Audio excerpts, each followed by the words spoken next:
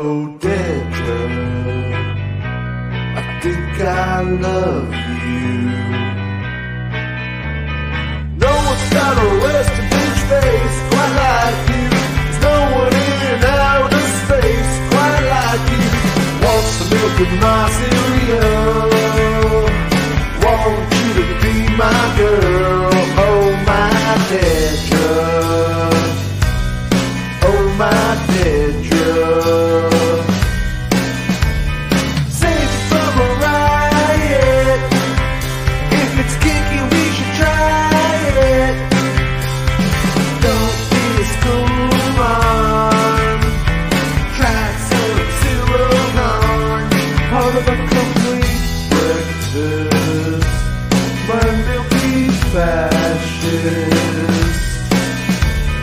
No one's got a resting bitch face quite like you. Take you back to my mom's place, 'cause I like you. Want some milk in my cereal. Want you to be my girl. Oh, my Dedra. Oh, my Dedra. It's my treasure, the pleasure, my Dedra. Dedra, my Dedra. Think she just smelled her heart. She just stole my heart. Can't help the heart low. I can never let her go, 'cause she's my Dedra. Oh, my Dedra. It's repeat listenings that cause the most damage.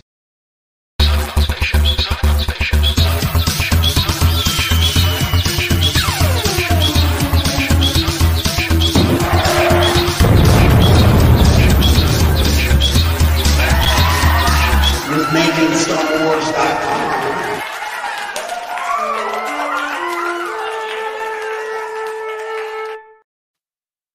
Hello, I'm Jason Ward from MakingStarWars.net, and we're today we're talking about all kinds of Star Wars stuff. I'm gonna have Milky Fascist stuck in my head for 3 days, dude. Milky fascist. I mean, she is a milky fascist. She does like cereal, but that Eye of the Eye, Bob of the Eye, that's the winner for me. That Milky Fascist is a strong second place. That's the best lyric I've read in 20 years. I think it's funny that I spend about a good 12 hours on that stupid song in totality. And then I spent about 15 seconds on the Iger one. Yeah. You're like, that's the one, baby. Well, that's the one right to the top. But to be fair, covers are easier to do. I could sit here and conjure up lyrics to covers. It's just we're all going to get every video demonetized. We could do covers. If they didn't demonetize, we could do covers left or right. That'd be so fun. You'd probably have 10 times the channel reach if you were able to do covers and not have the fucking whole channel blacklisted off YouTube, you know? During live streams, yeah. That's the whole fucking problem. But, as you learn with the different Snokes. No, actually, different CBS. Snokes was fine. It was Saved by the Bell Organa that they said no. That's the one. Saved by the Bell, man. That's so good. Yeah, they said no. But Acid True is letting everybody know that their Avatar 2 tickets are on sale. I want everyone to know I got my Avatar 2 tickets for my daughter and my dad. My son didn't want to go. He says, that stuff's dumb, is what he said. But I got the tickets. Rob doesn't have the tickets because he's not a real fan. He's a fake fan. He also doesn't have an Avatar 2 poster, and he didn't get the poster. And so, yeah. So if you want to talk about how much keeping Cameron happy, I keep Cameron happy. And so I got 3 points to this. Okay. Everyone knows James Cameron's movies make their money the fourth weekend, not the first weekend. So when I'm there, watching it every fucking week, and I'll take one of the shows off, especially when there's big important news, when they want to hear what I have to say. I won't be here for that. I'll be watching now, just to spite all you motherfuckers. So that's one. Two. Won't be coming to the Avatar show because he's a fake fan. Yeah, go on. Two. I go to an independent local chain, right, and so they don't do this whole, buying tickets a month and a half out. Let's do kind this of whole fucking thing. selling tickets thing. Yeah. Yeah. Well, AMC needs all that early fucking money, you Yeah. know, like because like when you have a $300 million write down because you bought too many fucking theaters, then yeah, they need all the fucking tickets they can get. Right. And then 3, I don't know anything about that, but okay. and this is my bigger point, Jason. I was promised for the last year on this channel, for the last 10 years, that I would be the only fucking person in that theater. So far as I'm concerned, I should be able to just walk in 2 seconds before that movie starts and have the whole fucking place to myself. So I don't understand. Rob, try it. Why are what, huh? Yeah, I'm going to. Rob. That's the plan. I was like, what do I have to pre-order? If I'm the only one going, why do I have to pre-order anything? Like, Dying what here. is this? Yeah. What is this? Everyone should still be seeing Top Gun Maverick when I go to see this fucking thing, and Spider-Man and Black Panther. And, well, the only place that's going to be more empty than my theater is the Black Adam theater. So Right. maybe. Well, maybe, Jason. The old thesis was, who needs Avatar when you have Star Wars movies? But we don't have Star Wars movies, so we have Avatar. Do you see? And Everything's you're not fine. getting Star Wars We're movies that put a lot of emphasis on quality CGI and the theatrical experience and the Well, deep it's engaging practical sets. storyline real based effects. upon a mystical force that is at tune with warriors of a planet who have to fight an imperial empire. Right. A corporate empire that wants to, you know what I'm saying, Jason? Like, it's so Wait, funny. But I thought this one was about Water. It's But called the way of Water. maybe if they had made a General Grievous movie, it would have had a whole trilogy out by now. Oh, dude, can you imagine that, dude? Like, he really wears his heart on the outside, you know? Like, I can identify. I just want. I hope to Rick poke him. McCallum produces it. Anyways, yeah. So I was gonna say, losers. perhaps if Why would Rob Dwayne pick Johnson had called it Blue Adam, he might have had a shot at making more money. Right. But such is life. Nobody knows. Nobody knows. A bunch. So, do you want to talk about Indiana Jones, Bob Iger, or Star Wars video games first? Well, we got the whole Kathleen Kennedy's getting fired bullshit again. So why don't we just deal with this? Oh yeah, that.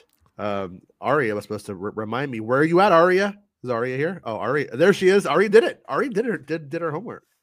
Aria asked me about that. And so here's the thing: is a guy in the film industry tweeted out like, I heard that this was going to happen, and somebody else was on thin ice too, right? But it becomes irrelevant if in this industry, if you will, because every fucking week somebody tells me somebody's on thin ice, Bob Paycheck is going to get fired, and Kathleen Kennedy's on the chopping block every fucking time. And in that company, the rumors are probably real. So I'm not even saying like the film guy is wrong. The guy from Collider, I think. It's just like, I'm not saying he's wrong. It's irrelevant because you hear it so often. Eventually, the broken clock would be right twice, and you wouldn't even know if that person was actually telling you a true rumor. Does that make sense? Always call it the broken Rob because I'm only right twice a year. So, you know, like Okay. like the broken Rob. Broken is Rob, right Rob twice a year. Mostly I'm wrong, and- but I do get it right every now and then. But the prevailing wisdom is it's Josh D'Amaro. Is that how you say his name? Who's like the Parks guy who took over when Paycheck became like the main guy. The guy that made it so you have to like pre-order every ticket to every ride a month in advance. They actually kind of pulled back. I mean, some of that was okay. Some of that wasn't bad. Like I don't think that's necessarily like the word it was nice, for instance, when you get a reservation for Rise of the Resistance and then you just show up to it and get on the fucking ride. I appreciated that. Here's the thing though. But I get that, but Jason. it was too people, confusing for dummies was the problem with it. And not for the average person, they just would go and not understand. You know, Yes. like it just They had a messaging problem. Messaging problems, the They did. slightest way of putting it, you know, like But you no, I can't- mean, people just didn't imagine understand. like showing up to Comic-Con and not knowing what room you can get into, like any room. Like the floor, the booth. You know, like it'd be so weird. So it's just yeah. It does seem like they needed both. They needed to have the reservations and they needed to have a line for dummies. I mean, I really think that was the solution. I'm a big dummy. You know, did you go there and have that problem, Rob? No, I haven't been to Disneyland since 2015. So, let me tell you what the last time I went to Disneyland. Yeah. No, and this is actually a red letter date, right? Like, I used to go every Christmas because the park was pretty much empty and it rained. And you know, Southern Californians, man, the minute fucking rain shows up, they just cry. They play on Morrissey all fucking day and get all bummed out.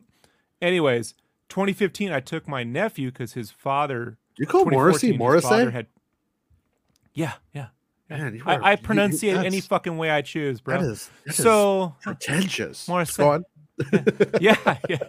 Hey, look, you see my ghetto here. I'm as pretentious as it gets. Hey, So I took my nephew because his father had passed away the year before. And I didn't want him to be all bummed out on Christmas, so I took my nephew, and then we all went to Disneyland on Christmas. Called my dad from there, and then my dad passed away while I was at the park, dude. Like, it was like the last time I talked to my dad, you know? And so we were at the park, and we were at the California Adventure because I start there first, you know? Take them on Soar and all that shit. And then we go to the main park, couldn't do it because apparently that was the year Bob Paycheck thought it'd be really great if they quadruple booked the park with like how do I say, giant groups from overseas, right? I don't care where they come from, but it was these giant groups of tourists, right? Yeah. And no one could get into the park. It was literally shut down over capacity. Right. Now, I've been going to Disneyland since 1984, right? I remember when Splash Mountain was a 6-hour wait. Like, you know, like I've never seen the park at over capacity. You know, like I think I remember a couple times, like when Indiana Jones ride first came out, that was kind of a big deal, you know, but over capacity is a whole nother problem, especially on like a day everyone's kind of like celebrating, I don't know, a holiday. Then the birth of our Lord and Savior Jesus Christ.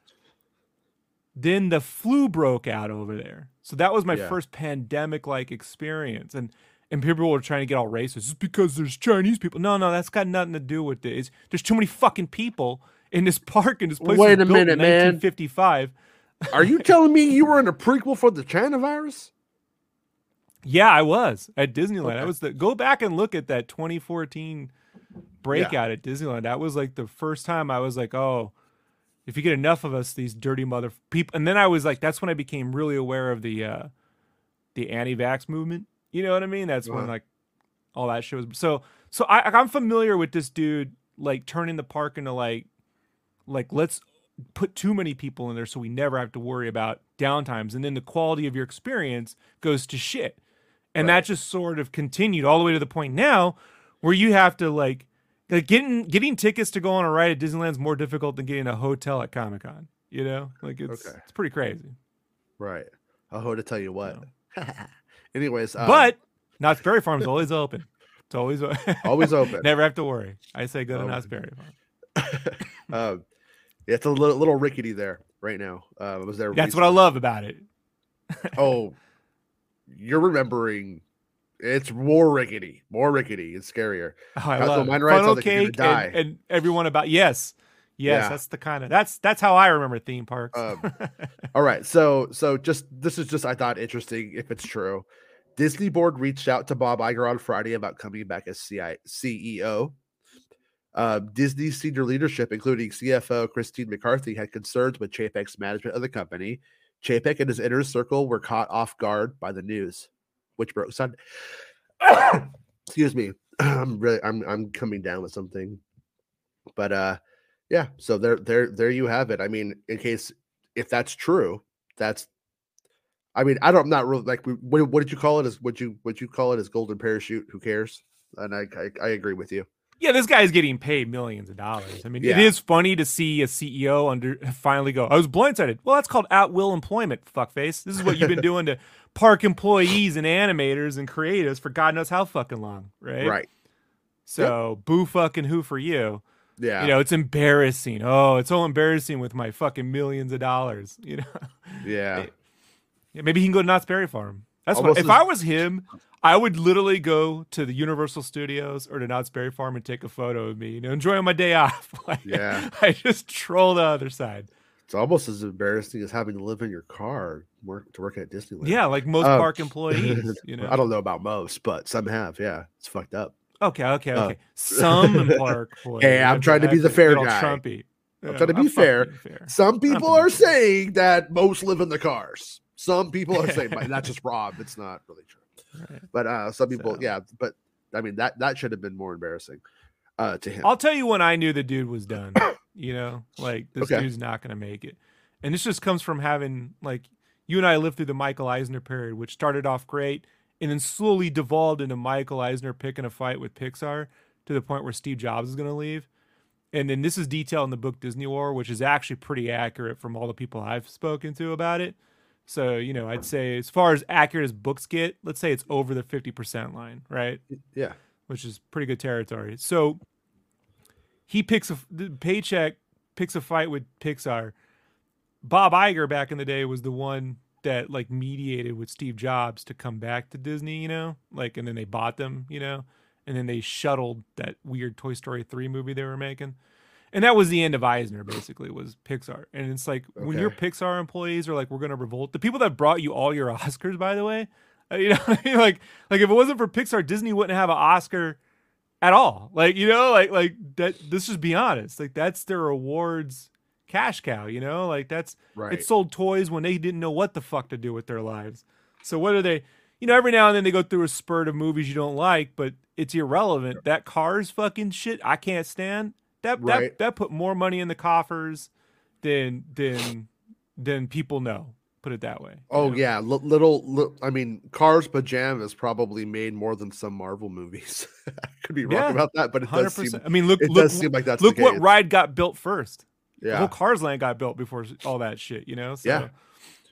So when Paycheck was like, I get not releasing a movie during pandemic, but when it was like none of these films are getting released, and then the Lightyear movie was marketed in probably the most ham-handed way since they intentionally tanked the John Carter marketing. Remember when they they intentionally tanked that because they were doing the Star Wars deal. I was like, are they intentionally tanking Lightyear? So like this is the weirdest fucking. I don't care about I think it was a bad creative decision to do, but the marketing was as milquetoast as it gets. And then they got their new So anyway, when that happened, I'm like, this dude's it's never gonna work. It's never gonna work. Yeah, well, like we were talking about before too. I mean, you're not really gonna take kids to see kids movies that are going to be streaming in 45 days. It's just not worth the COVID risk. It's not worth the money. It's not worth the hassle. When Minions made like $1 billion fucking dollars. By the way, I liked the first Minions movie a lot. The second one, I don't like it. I don't like the second Minions movie. My children love them. Because they like grew. They're little kids, and they're. I like it when it's the Minions. When it's just the Minions and no one can understand them, and they're hanging out with psychotic families and trying to find, like, that shit's hilarious. Yeah. But when it's all like, how do I say this? Like the first, I know we're talking about Minions, but who the fuck cares? So Minion show. Whatever. So the first film felt like when animators and artists were doing the gags, right? Like you come up with things creatively, and the second film feels like when actors are like improvising in a booth and they put it in a movie. Yeah. I don't like actors improvising in a booth and putting it in a movie. Right. I don't like it. So don't do it, actors. Rob will get you. But hey, cartoons aren't for adults, right, Jason? Yeah. Well, like as an artist, man, I love it when CEOs. I heard once a T-shirt CEO walk through the halls and tell one of their clients that this is like a family. They're like my children. And I'm like, I'm not your fucking kid. Like I yelled. And I'm like, I'm willing to get in trouble for this one. Because I'm not going to sit here and have a guy half my age tell me he's like my father. Like that shit ain't happening. So when the guy who runs the animation studio tells all their animators who are animating who are adults that this shit ain't for adults, like why do you think? Come on, man. Like, what the fuck are you doing? I mean, that's how the original Star Wars was made. You get to sit on George's lap, call him daddy, and then he'd be like, "Here, go make a Dexter flex for daddy." That's how Bob Iger bought Star Wars. I don't know if you're aware. He just sat on George's lap. Aria, I'm glad that you were vaccinated so that way you could watch the show. because she says, "Sorry, Rob, but every time I took the vaccine, my 5G has somehow gotten better, and it seems very sus." So, Very clever. Michael Very Eisner clever. was the reason that Indiana Jones went to Paramount. He was the one who got the deal, and it was originally 5 picture deal, and which we are seeing end now. I don't know if it was ever renegotiated, but the last Rinsler book about the Indiana Jones quadrilogy at the time just said, I hate that word, by the way. I know. I hate the whole thing. Since I don't know what you call it. But point I hate being, verse more, but quadrilogy I hate. I've hated longer since that alien bullshit. in the Indyverse, the quadrilogy in Indyverse, we'll just combine them, make it ultimate.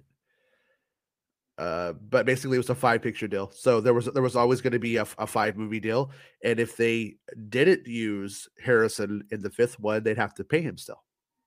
So that's why I was always of the opinion. If you look back at our old shows about Indy from the last couple of years, or when we started this YouTube show, I was just like, I don't think Chris Pratt's going to be Indiana Jones unless they have him share the screen with Harrison Ford in a back and forth kind of thing. Be honest, because it should have been Bradley Cooper. I don't know. If you're gonna do one of these stupid those Hollywood guys are too old. Those guys are all older than Harrison Ford when he was Indiana Jones. Like, if you're gonna go for it with somebody with longevity, I say. But I don't know. I don't. It's crazy. I don't honestly. I don't feel like any of these Indiana's people. I don't feel like fucking Chris Pratt or Cooper have the magic. So I say fuck them all. Let's just do CGI Ford. Let's just not do it at all. All right. So let's go over. Bao, the god of dumplings, to play Indiana Jones. Burn it all down. You know. Oh yeah. Hopefully you can hear me. Here, let's give Bestman Bulletin some walk around money, and you could go to his coffee page and you could give him a little tip. And so I did, and those little things come down. Yeah, and you can leave a message, like your short round on it, and be condescending, which is always fun. But we use his articles, so I thought it would be a good idea that we give him a little bit of a tip, just the tip for Bestman Bulletin. Be sure this. He's like, no, Rob tricked me the last time. Don't be doing that last time. Yeah, so we'll just hit this really quickly before we go on to the Indiana Jones news. Multiple reports. Oh yeah. Before we go on, actually, I think it's ultimately very good that Bob Iger's back, and the reason being is that the vibe. I never got anything truly horrible from Chapek when talking about Star Wars. It seemed like maybe like there was no direction, but it did seem like there was a little bit of like acknowledgement about the Solo thing, and that the fear came in the fact that they can fuck it up, and that seemed to be it wasn't like everybody's afraid to make a Star Wars movie. They went into a purposeful, like, we're gonna put all of our eggs in Disney Plus, and that was the like charter. But you would hear things about Solo a lot. The good thing for Star Wars is Bob Iger's the one who fucked Solo up. Solo was his mistake. And so when he left, it was like Lucasfilm's mistake. They owned it after Iger left. They inherited his mistake. And now that he's back, it's probably good. It probably means that we won't see that mistake made again. Iger, while he's also the reason why episode 7 was fast tracked so quickly. Yeah, there's the reason. I mean, he's the reason. So he's he's not imperfect here. Let's not go around. Well, yeah, he's the reason that episode 9. I think 7 was a success. 7 did what they intended. 7 and 8 were the intention. Episode 9, not Attack so of the Clones much. Was intended too, but time will tell. No, I've told you guys, Lucas was disappointed in himself about. I know you told me, but I don't listen. I just shit in my ear when you're just like, blah blah blah blah blah. Right. So, but look, the dude's he's only re-up for 2 years. Iger picked paycheck, so the real question is, will this dude last longer than 2 years? Can he actually fix all the problems in 2 years, or is this dude? Who's he gonna pick next? Like the initial thing was that he's supposed to be grooming his successor in those 2 years. I don't think he will. I think he'll stay. Choice of words. I think the guy should like. I don't think he look, wants man, to I'm go. sorry. I'm sorry. You gotta be CEO of Disney. Like, Yeah. gotta go to the premieres and you gotta text people and go to dinners and shit. Like, just shut up, man. There was a time when he was sticking his toe in the water of a presidential run, and he was like filling stuff out, and he was looking into it. I think he just like looked at all of his options post Disney, and I don't think anything came to him. I think he liked being the guy at Disney. I think that's He likes to pay off the politicians. Who wants to be the politician? I mean, you know, politicians get paid off for 30 grand. You can make, that's chump change compared to CEO money. Yeah. Let's be honest. I mean, look, let's be honest too. Here's another downside to fucking to Iger or anyone else who's ran Disney in the last 100 fucking years. They don't know what to do with video games, man. Disney to this day has never understood video games. It's the one thing that if Walt Disney lived in spry health till the 90s, he would have been on video games so fucking fast, that guy. Like, so fast. And 3D animation. And it just took them a long time to get on board those two things. And to this day, they still don't understand the video game side of it. You know? I mean, yeah, the Jedi Fallen Order is great. I'm trying to segue into games. But I've had this like... Steven has a good question, though. He has a good question. He says, what does it mean for the 10 movies they have planned? Will it whittle it down to just one or two? I don't think personally. I don't think so. I think movies are kind of the bread and butter for the most part. So I don't think watching fast track that Mando movie, my friend. Like the thing that people there's going to be a little bit of hyperbole in this, okay, but it's the best way to explain it. But JPEG was a bean counter. And Iger is a creative producer. Thumb counter, Jason. Thumb. And counter. And so so with Bob Iger, if you have a really good idea, I think he'll throw money at it. If he thinks that's a really good idea, like this could really make a lot of money, and it's a really good idea that would give the company longevity, he'll toss money at it. Whereas JPEG's wait and see, show me. You know, so could we see some of these movies that are out there getting changed around or something like that? I'm sure something will happen. I'm sure there's some idea that's just not good. I'm sure that there's or is mismanaged that he's gonna like probably rein something in. So I would expect it, but I would also expect it not to necessarily slow down. That would be my guess, and but we'll see. You know, it's all a big guess. I mean, who would have thought Iger would come back again? This is Iger's third time, really. He was there. He was supposed to leave, and he stayed, and then that made bad blood between him and JPEG.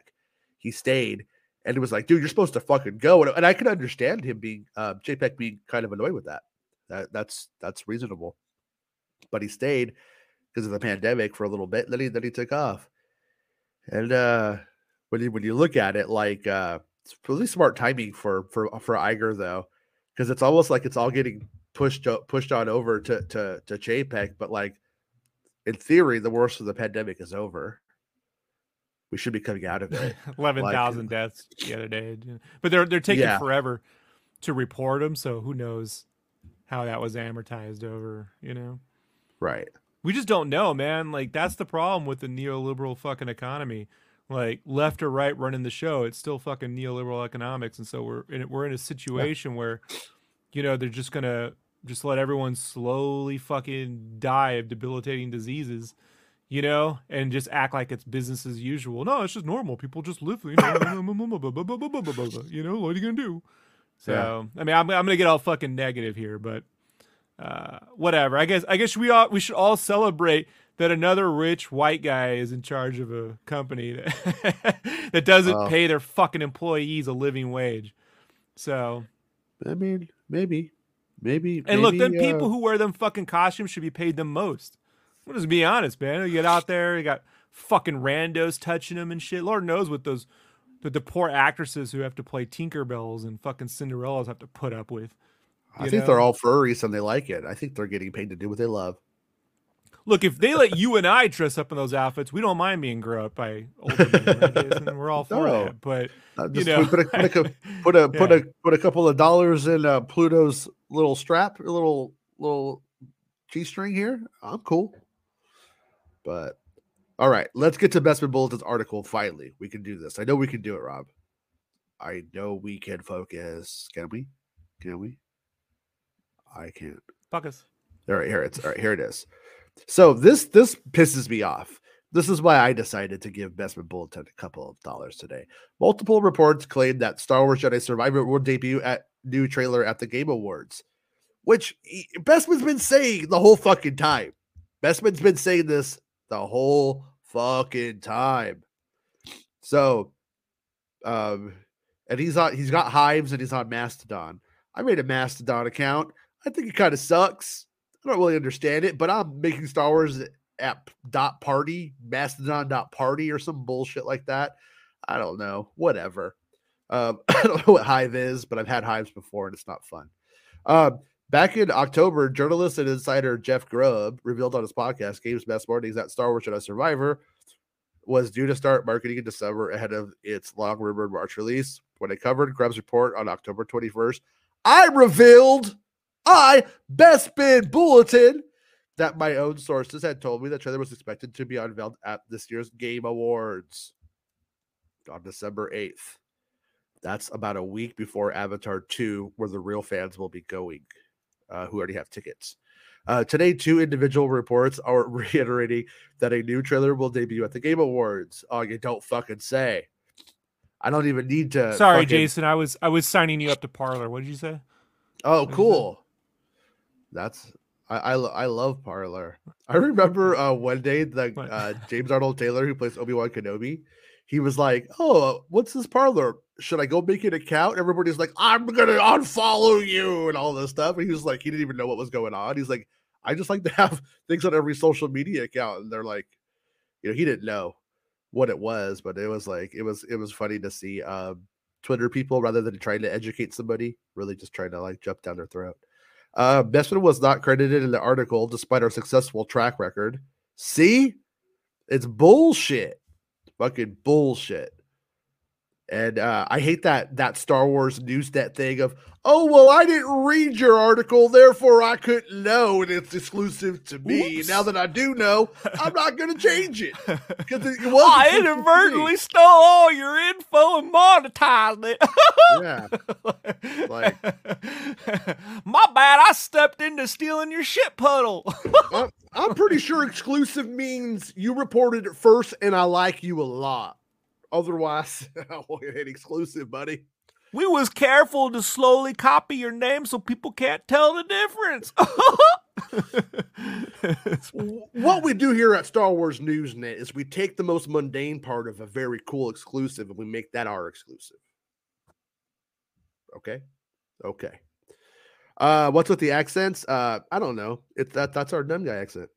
What's with the exclamation points? Yeah, huh? What's with the exclamation points, huh? Huh, buddy? Huh, dude? Huh? Dude. Huh? Okay. Huh? Wait, this is the one I picked? I didn't think I even picked this one, but I guess I did. But so we'll do that one first. That's fucking weird. Where's this one at? There it is. Excuse me. Indiana Jones 5 will pit Indy against Nazis again, and in 1969. And one of the things that I don't think is in the article, might be, but I don't think it is, that Steven Spielberg didn't want to make a movie with Nazis in it. He doesn't like cartoonizing people that try to murder his people or did murder his people, like a couple million of them. And I understand where he's coming from, but at the same time, it's fun to see him get punched in the face. If there's something Indiana Jones hates more that stinks, it's Nazis.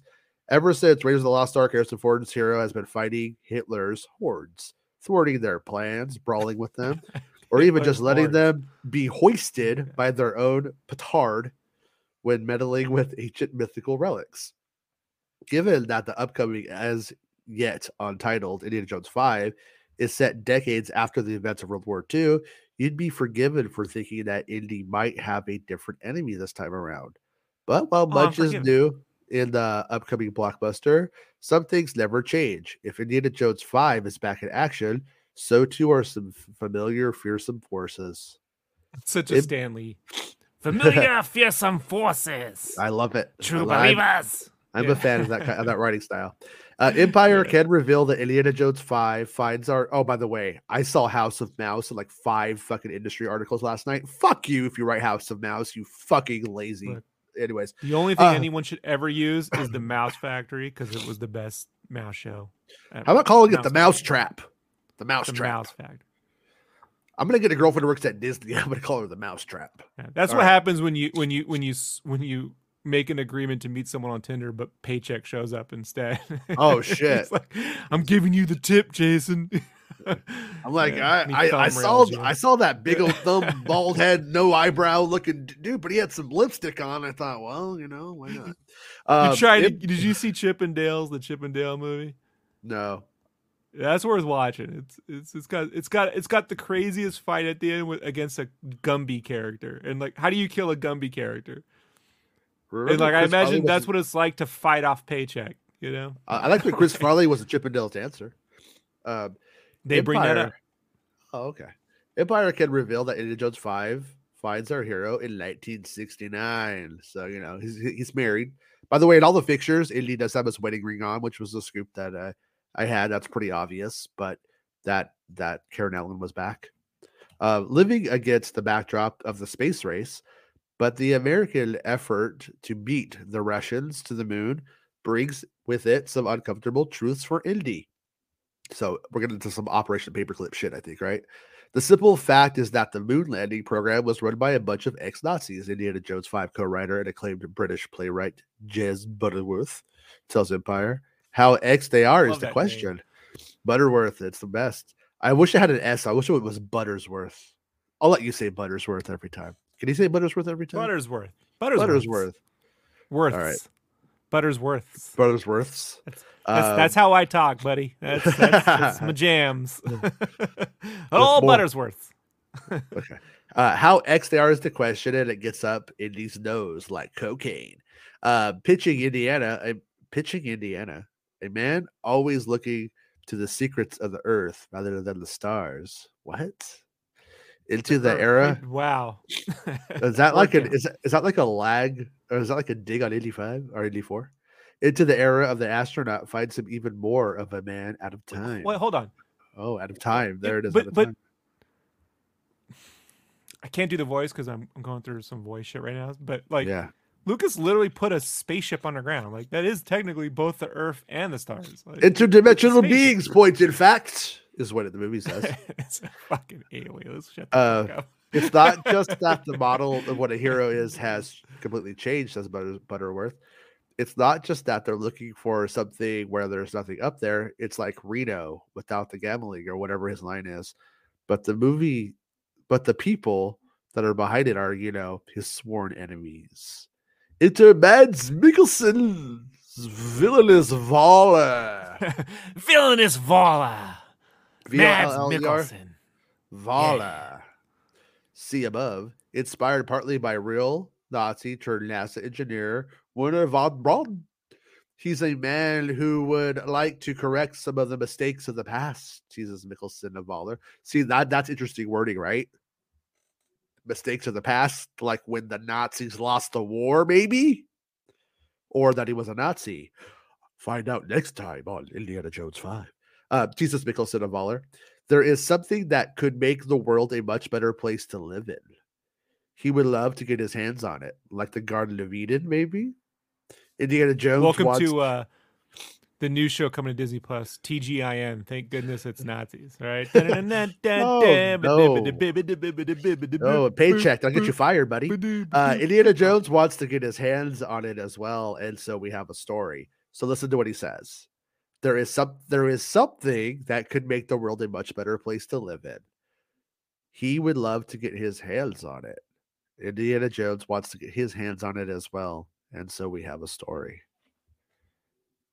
So yeah, Man, and then if it's free energy, I'm gonna fucking throw myself off the roof. I mean, it's we have two ways of taking this right now. It's either the time travel thing. I don't see how time travel would make the world a better place. Honestly, I think it makes it a worse place. I think Ryan Johnson dealt with that in his movie. It's not a good idea. So I don't think it's time travel. And is it biblical? Is it I don't think the spirit of destiny makes the world a better place. I don't the Garden of Eden might. You know what I mean? It might. I mean, I'm trying to think of what could be like biblical if it's biblical. For you and for me and Indiana Jones's race, there's like people dying. Oh, sorry. maybe it's that stupid song about buying the world a Coke. Maybe it's a Coke. The gods must be crazy. It's a story that blends fact, fiction, fedoras, and fascist, including a major action set piece on the Apollo 11 ticker tape parade in New York, thrown to celebrate the astronauts on 13 August 1969. The sequence not only sees Boyd Holbrook's nefarious clabber, I'm a lapdog to mans and a crazy one at that. The actor I got says, one eye and I use it. caught up in the middle of his historic celebration. See, it's funny because he's up here going like he's like up here giving great quotes, like he wants to right the wrongs of the past, like he's this like good thing. And this guy's like, I'm a lapdog to him. So I'm calling him J. Jonah Mickelson. J. Jonah Mickelson. Yeah, he does have that mustache and that hair, doesn't he? Yeah. And look over here in the background is that I think that's that one lady. Maybe I could be wrong, but right here with the dress, did we see? Well, I think we saw her with some cool fucking pants though. So maybe it's just another lady with that fro. But that is a good fro though. Good on her. She looks adorable. There's a little. I think there's a little bow in it. Oh, she doesn't have a bow in it. She has a fucking. It's ticker.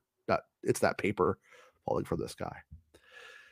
So, anyways, the sequence not only sees Boyd Holbrook's nefarious clabber caught up in the middle of the historic celebration, but also provides inspiration for Empire's exclusive subscriber cover. That we've already looked at that a lot. So get a subscription to Empire if you want a copy, especially if you want the exclusive cover. But Empire's done some pretty cool things. Remember, they had they had an action figure. They had a Kylo Ren figure in one copy of the magazine. Anyways, with the first images and interviews is what it's promising to have. Speaking to Harrison Ford, Phoebe Waller-Bridge, Matt Mikkelsen, Shawnette Renee Wilson. That's who I was thinking might be that woman up there, but probably not. Boyd Holbrook, Jez and Johnny Henry Buttersworth, Kathleen Kennedy, Frank Marshall, and Simon Emmanuel. Hits new set on Thursday, November 24th. So that's the first one. All right. So get off my fucking ass, Rob, about that shit. Okay, right. Get off my ass about it. And then, yeah, Antonio Banderas is in it. I don't think they've mentioned him though. Probably would give away too much of the plot. This is the one. This is the one with my girlfriend, Phoebe Waller-Bridge. She doesn't know that we've been dating for a while now since we met at the solo premiere. I just felt like we really had something, you know. I think I just think it's time her and I both acknowledge. Do you that. pay her to send you cameos so you feel like you're talking to her? Like she sends you messages and you feel like they're personal, you know? Yeah. Well, I super chats have been going. I put on her show Fleabag, and I'm pretty sure she talks to me through the TV screen. Does that sound crazy? But no. That doesn't happen. That doesn't happen. But no. Thank you. Santa gave me a $20 super chat and said, "Get yourself some cold meds and rest." Oh, thanks, buddy. Maybe if I take enough of that cold meds, maybe I will see Phoebe Waller-Bridge talking to me, and maybe Phoebe Bridgers will show up, and we'll all have a party. Why did somebody's name have to be Phoebe Bridgers and with Phoebe Waller-Bridge? It's too hard. I can't keep up with it. It's just too difficult. Anyways, I liked her in Solo. I know a lot of people did it. A lot of people had a problem with the character. But I think she's hilarious all in all. And I'm glad that she's actually like a character, not like a fucking CGI robot, you know, in something that they're doing. Because I think she's great. Phoebe Waller-Bridge is Indy's goddaughter, Helena, in Indiana Jones 5. She's a mystery and a wonder. Exclusive image. And here we can see the picture of her right there. Look at Indiana Jones. He's like, God damn, if you weren't my goddaughter, right? No, probably not. Okay. The rise of Phoebe Waller-Bridge has been remarkable to behold. This is by Ben Travis, who also wrote the last article. After smashing the fourth wall and grabbing the world's attention with Fleabag, then rejuvenating the small screen spy drama with Killing Eve, which I still haven't seen Killing Eve, but I mean to. She blasted off to a galaxy far, far away in android form and solo a Star Wars story, hosted SNL, and brushed up 007's dialogue in No Time to Die. Next stop, Indiana Jones 5, where she'll play a pivotal part Harrison Ford's final fedora-topped outing. In Indy's 1969 set adventure, she enters the fray as Helena, none other than Henry Jones Jr.'s goddaughter. So that seems to back up. What's that guy that you like a lot that you always watch his stuff? There's so many, Jason. He cited me. He used my article recently, and you saw it. You said he Campia. Campia said this. Sorry, I apologize. I just blanked on his name. I am on cold meds, and but yeah, Campia. Giovanni Campia. He's the one who said it, and I think he had the scoop on that shit. So good on the Campster. So she's a mystery and a wonder, Waller-Bridge tells Empire, teasing her largely under wraps role. In fact, plenty of adjectives abound when describing Helena. According to incoming director James Mangold, she is slippery, charming, the girl next door, a grifter. You know what that means? Mangold's describing his childhood babysitter. I think she's going to come on YouTube saying that Kathleen Kennedy's fired and not even knowing who fucking Rick McCallum is. She's going to take over that Indiana Jones channel. Man. She's going to be saying, would be good if maybe General Grievous was in Indiana Jones. Disney Civil War. So, per Harrison Ford himself, I mean, this show has more mucus sounding noises than General Grievous. So this is pretty much the most on point Star Wars show of all time. She's slippery, charming, the girl next door, grifter. Pete Harrison, per Harrison, I thought I said Pete Harrison. Per Harrison Ford, Pete Harrison. Jesus, Jason. Per Harrison Ford himself, she's a pioneer in ethical accounting. And for the actor, it's all sprang from a conversation with legendary producer Kathleen Kennedy. Kennedy was in London and asked to have dinner with me and casually mentioned this, recalls Waller-Bridge. I immediately ordered 10 bottles of wine. Then it was the fastest I've ever read a script. Excuse me. I came out of a sort of haze afterwards. I just couldn't believe how much fun I had and how moved I was by it. And then I had a zoom and screamed, "Yeah!" at them all. My dog goes through the same thing. Gets the zoomies, drinks way too much wine, runs around the house, passes out. Never, ever leave your glass of wine lying out for a puppy to get a hold of, and then they yak it all up. Puppies love wine, and then they want to fight. For Mangold, a key reference point for Waller-Bridge in bringing Helena to life was Barbara Stanwyck's role in 1941 screwball comedy The Lady Eve. By the way, in case people don't know, look up what screwball comedies are to understand the difference. I've seen people already starting to try to grift on this line here. All that stuff that you love in Empire Strikes Back with Han and Leia and the will they or won't they stuff, that's all based off of the screwball comedy, just so you know.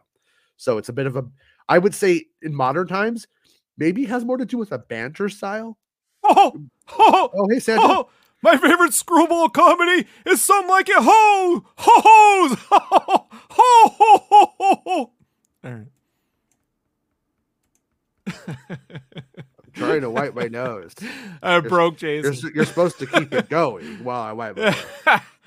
I like it better when you're just leaking out. I know. It's whatever. It's so annoying. It's not even like it's just like a drip of stuff. It's not like even solid. It's just water. Anyways, so she says, but among all the conning and the comedy also came the chance to leap into a kind of massive action set piece that Indiana Jones movies do best. Honestly, I just loved it, she says. When you're playing a character who throws herself on the back of a vehicle, there's no acting around that. You have to bloody do it.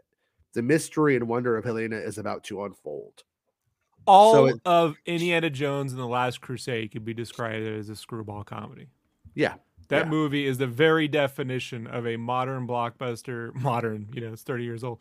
But, Right. when it came out, Right, of a right. modern take on a screwball comedy, 100% from beginning to end, right down to the shot at the sunset when Marcus is falling off his camel and shit like that, Yeah.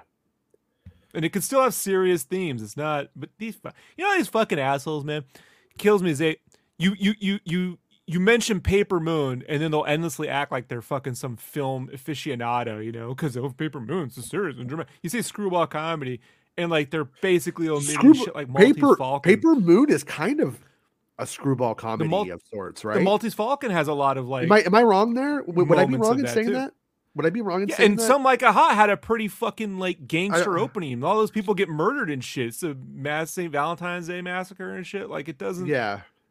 They're on the run from the mob, dude. Right. Oh no, man. Like, do you think these people know who Howard Hawks is for real? You think they know? They don't know. I don't even know. So. But I do know that Helena is not. He's like the girl next door, Howard Hawks. He's a grifter. He's a loner, Dottie, a rebel. So I'm not going to pick on Empire Magazine for what Lucasfilm gives them and for what they're confirming. I mean, it's good stuff. Knew Jason was a leaker. Hey, that's what she said. So they confirm what we've already known for the whole time, since we saw Harrison Ford with silly little dots all over his face all summer. Indiana Jones 5's opening sequences de-ages Harrison Ford to original trilogy Indy exclusive. And once again, I don't know about the exclusive part on that, but okay. But you did get it exclusively from them, like they wanted you to know, as opposed to everybody else knowing it and having exclusives about it over the summer. An Indiana Jones movie needs a killer opening sequence. The booby-trapped, boulder-rolling tomb, the original Lost Ark, the Poison and Diamonds musical number in Temple of Doom, the Easter egg-laden River Phoenix starring flashback that begins Last Crusade, my personal favorite, the atomic bomb test scramble in Kingdom of the Crystal Skull, which I also love that too. That's fun. Each represents a pure distillation of Steven Spielberg and George Lucas's love of adventurous serials, pitching the audience straight into the action and giving you a thrill before the story proper has even begun. When taking over the reins for Indiana Jones 5, incoming director James Mangold not only had a high bar to live up to, but the opportunity to do something particularly special in the opening minutes. I wanted the chance to dive into this kind of full-on George and Steven old picture and give the audience an adrenaline blast. Mangold tells Empire and our world exclusive Indiana Jones 5 issue. Please buy it. Please buy it.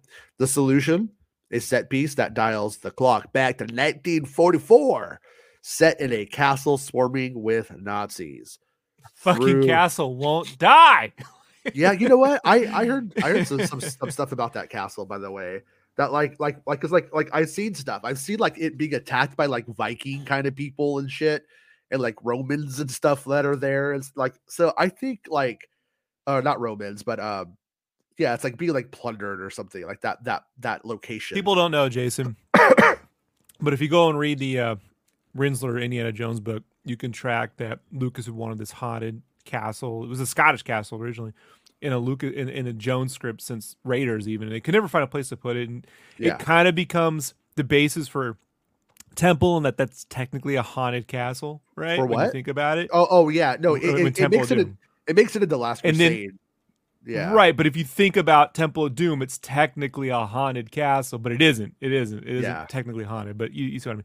And then they put the castle in to Last Crusade, but Last Crusade originally opened up with literally Indy fighting ghosts and shit, and they didn't want to go that fantasy route, so it didn't happen. Bayback says, I was thoroughly entertained by one of Doomcock's streams when he wasn't able to keep his story straight and was laughing, and he was saying his bullshit. It's entertaining when he's blatantly trolling. Yeah, I don't know, I guess. The solution, a set piece that dials the clock back to 1944. And then we fall out and you find yourself in 1969. Mangold explains in the transition to the main action of the film, so that the audience doesn't experience the change between the 40s and 60s as an intellectual conceit, but literally experiences the buccaneering spirit of those early days and then beginning of now. So I Several guess the movie opens up in the 40s.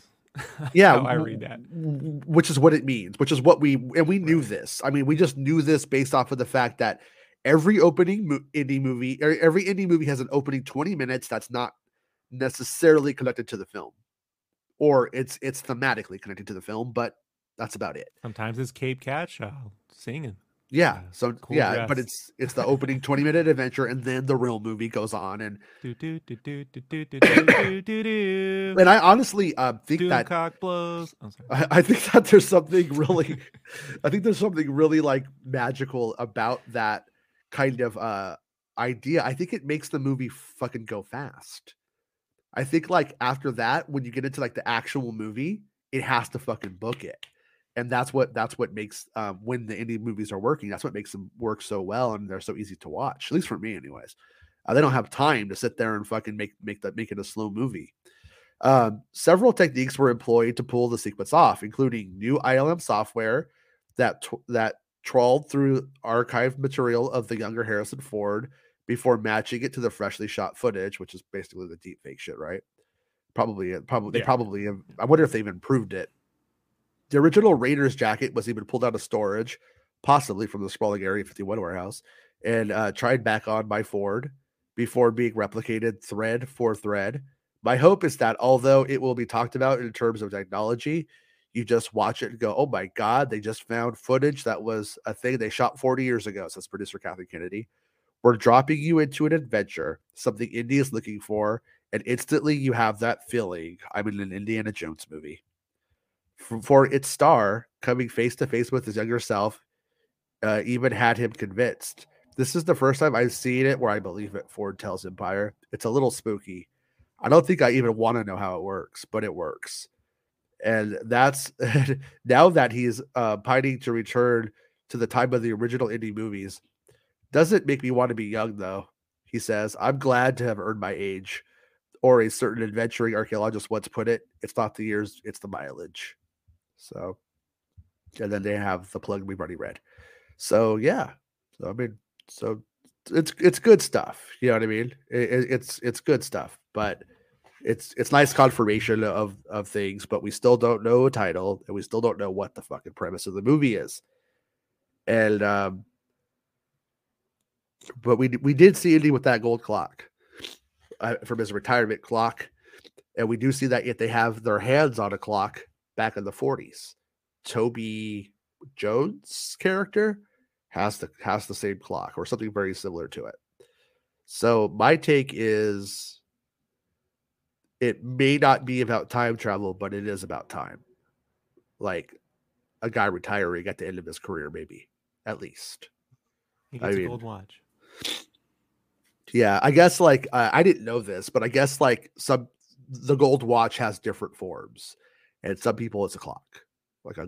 Sometimes like a it comes bezel. in the form of a mighty Tor.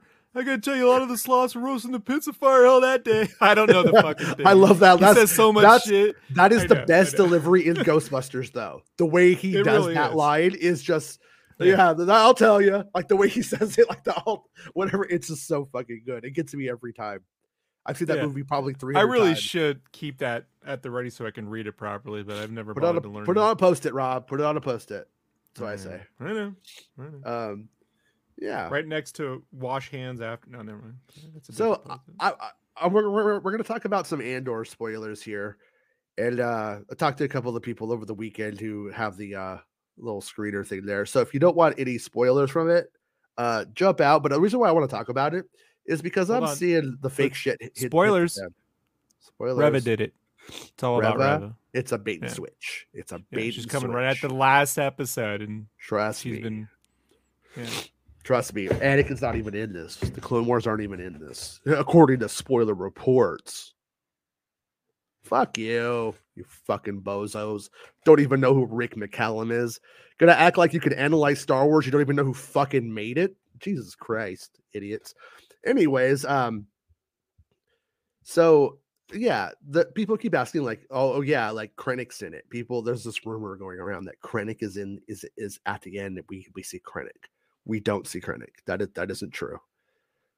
That's complete bullshit. the story that we're going to be getting this Tuesday night, Wednesday morning, however you want to look at it, is the natural culmination of all of the things that, you know what I mean, that we've seen. Like, we had I think like the big thing that I saw somebody hinting at this. So since they're hinting at it, they're going to play that fucking game. I'm just going to tell you. Basically, you know, that fucking boy, you know, the boy and the father, the boy, like the one who has like the radio tower in his place, Mario and Luigi. Yeah. I don't know what we call them. I don't remember what their names are, but the guy kind of looks like he's from Super Mario Brothers. So that, I mean, that guy, Waluigi, you know, and turned into. Wario? Well, we've seen in the trailer that that the son throws the brick, and we know that people are being put in the bricks. So you could put this together. Oh no! You know, He throws Marva. no, he throws. I think he throws his father. I think it's his father. Oh, Solomon Pack. what if he Thank takes you, his Matt Risman. father's Solomon brick Pack. and bashes in the head of the guy that murdered his dad with Yeah. his dad's brick? That Yeah. would be crazy, right? Fucking That's metal as hardcore metal fuck. shit right there.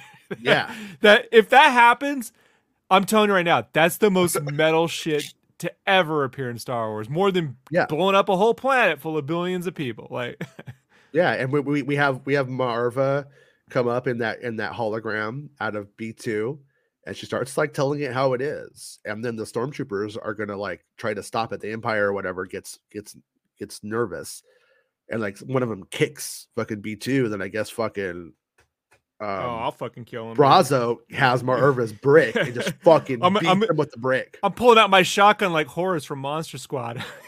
Yeah, My name is Horace, and then I'm gonna fucking kill that motherfucker. No one touches Bimo. Yeah, nobody touches Bimo. But basically, yeah. So like, you know, you get like this like whole like war thing or insurgency going on now in the, you know, uprising on the planet, and then you have you know, Bix. Remember, there's those tunnels they keep talking about go underneath the area. They get Bix out, and that's why Andor goes back. And Andor doesn't go back with Boba Fett. Doesn't go back because of a bounty. That's all I think. There's a bounty hunter and chases him back. That doesn't happen. It's all bullshit. All that's bullshit. And these people, they're going around and they're like, by the way, the grifters, what they're doing is they're suggesting this stuff. So when it doesn't happen, they could say they always said, and then Disney doesn't know what they're doing. And Star Wars is dumb because it's not as good as what they would do. And it's just the whole thing, right? It's what they do. Fuck them. It's low hanging fruit. It's so stupid. But all of it's going to be like real, you know, organic to the story. It's not going to like fucking take a left fucking. There's no M. Night twist to the story, you know. And then you know, the gist is at the end you have Luthen, M. Night Marvia, Sean Marvia. You know what I'm talking. Marva. Marvia. There's something there, folks. It's forming. Well, at the end, you basically have Andor getting back to Luthen's ship before Luthen, and the guns there or whatever, like the weapon, and he's like, you know, like the maybe it's the cane, I don't remember now, but he's like, you know, basically you could kill me or you could take me with you, and then Luthen's happy, and Bix and Brasso and B2, you know, they get off the planet together. And that's kind of like everything, and you know, and what I talked about before, where you have what's her name, Milky Girl, what's her name, and fucking Cereal guy, Cyril Karn, and Dedra Morrow. She's about to get mobbed during that riot as it breaks out, and Cyril Karn shows up and saves her and pulls her out. You know, has a gun and a mask or something. Maybe he has a mask. I'm not sure about that, but he like gets her out. You know, and then like. They have like a moment, but it's not like they get together or anything, but they have a moment. And so everybody kind of ends up in like a logical place, like where you would think and I've heard that the actual like riot itself is fucking just great. Like it's really good. Like it's super good. It's the two people said they liked it better than the prison riot. I fucking love the prison riot. So it should be fun. It should be a fun thing. And it sounds good. And I will always grift you. Right. And then at the end, at the end we have the fucking Death Star, and we have the pieces, the droids working on it, and putting the pieces in that they made, and I love that idea. I love that idea that, like, you know, in a way, like Andor made the Death Star against his will as a slave, and then he's the guy who helps destroy it. That's pretty cool. It's a really good story for that character, like all in all, you know. And then as Trish says, yeah, just but no Krennic, no lightsabers, no boss guy. Disney fail, right? And I wouldn't be surprised if we see those guys in season 2. Like, I think it would make sense that it, like, around season 2 we start going like, there's a Imperial Science Officer by Saw Gerrera, and Saw loves Jin. Jin is like his daughter. I mean, that's the impression I get. When you look at how ruthless that guy is, for him to leave her with a gun and a thing is probably the most loving thing that the guy's done in years to somebody. You're assuming people read Catalyst, Jason. You know. Well, in the movie, Don't. in the movie, it says that he's like, you know, when they meet up again, he says that they sure, he's the one that took them to that planet. I mean, but if they read the fucking book, they would. But anyways, yeah. So I think that we might see, like, stuff about.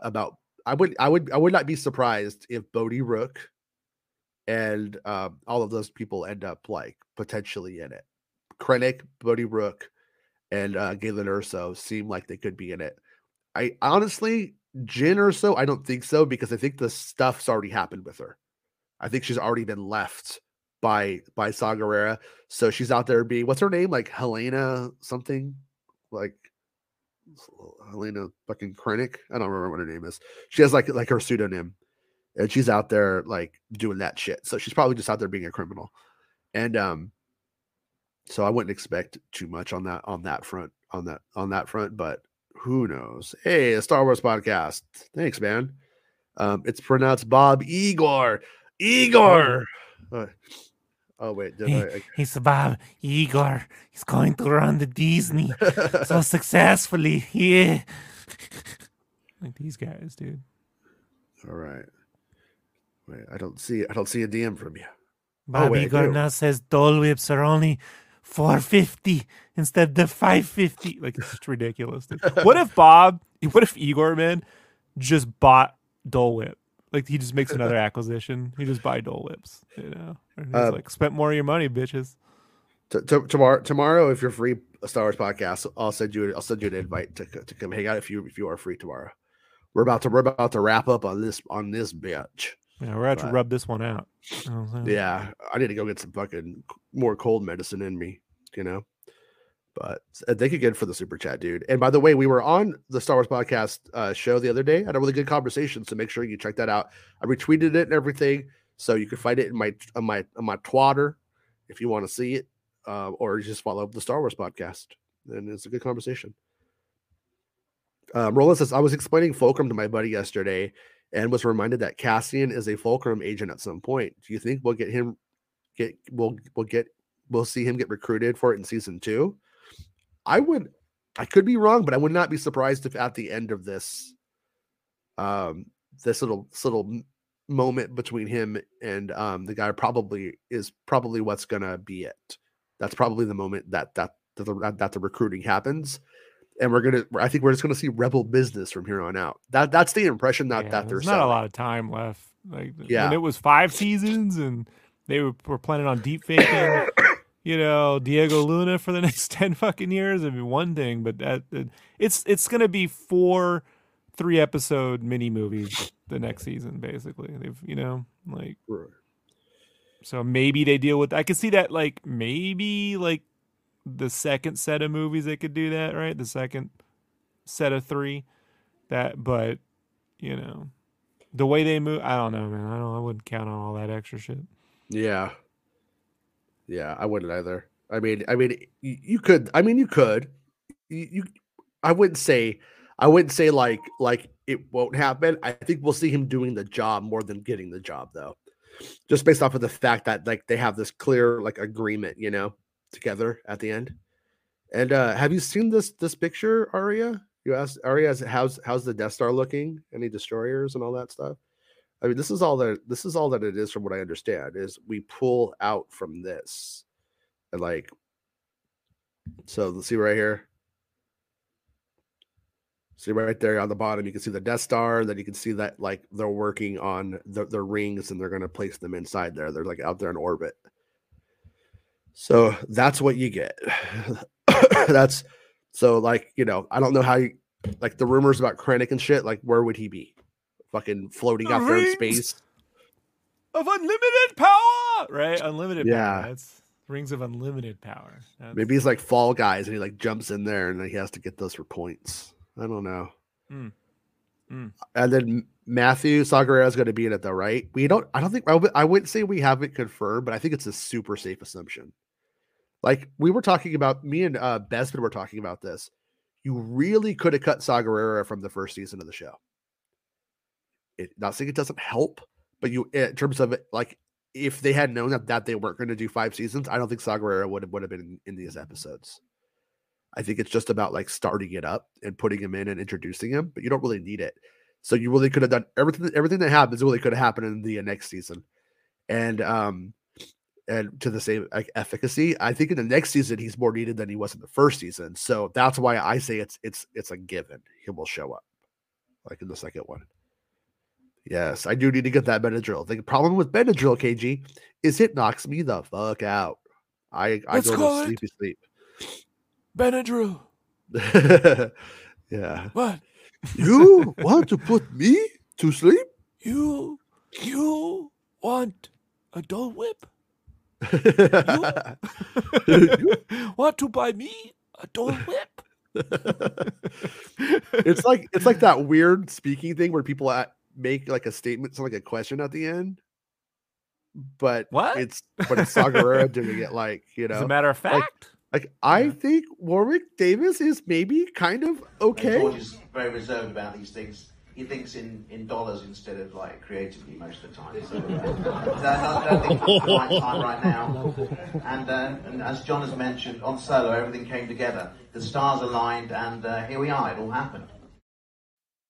And that killed Wade. It's old. That killed Wade. I'm gonna miss you, Wade. You always be our boy, Wade. What do we get? The Dole Whips. Whip, stir whip. Says YouTube Premium. You're straight up YouTube Premium. You are. Come on, YouTube Plus would have been the real. YouTube Plus. Do better. Do better. YouTube Prime Plus. Give it time. Rolla says, I don't think we'll see Cal in anything for a while. Although I love to see him be brought to live action somehow. I know. I think it's a double-edged sword, because if they start putting him in movies and TV shows, ruins what they can do with him in games. So I think it's like they want to keep him, you know, available in the game. They don't really want to put him in stuff because it closes down what the possibilities are. So I think if he dies in the next game, for instance, then it's whatever at that point. I'm hoping on it, man. I don't think any of these games should have. I think the lead character should be a character you get to make. Like, you know, they can have a person act all they want, a female and a male, and just alter their voice. But I like the you creating your own character shit. I'm tired of fucking. I want to make it a hammerhead with an afro and a fucking human or a, what was that? The bat nose. You know, I want to just give me all the fucking options. Yeah, you know, I'm tired of their art direction for heroes of Star Wars. I think people love Cal though, and they think he's the new Wade. I mean, that's the impression I'm getting from the chat today. What they love, I'm being selfish, dude. We haven't seen a character like Wade come along in a long time. You can make your own Wade if you want to. Look, this Harry Potter game. I don't even fucking like Harry Potter. This Harry Potter game's got a crazy get to make your own person. I'm sorry, man. Like it's a AAA game. I get the first game was done on a budget. But they should be able to let you make your own character if you want to. But how could Cho Chang do that to Harry? How could she? Her name is Cho Chang. This is ridiculous. Cho Chang broke Harry's heart. She broke Harry's heart. So, anyways, Lambhead should be playable. All right, with that, we're gonna play out with Lambhead today because, I mean, you convinced me. If I could find it, I might not be able to. I found it. All right, everybody. We'll be back tomorrow if I'm not sick. I'm just so happy that Because of break. Igor's back. Igor's back. He's the best I am day ever, Igor. you know? I mean, Kathy global Kennedy, warming and the what news economy do you and have for me COVID, today? And the Marvel movies suck, but the Igor's back. It's the best day of my life. I love it. A Helen head, protector of the red.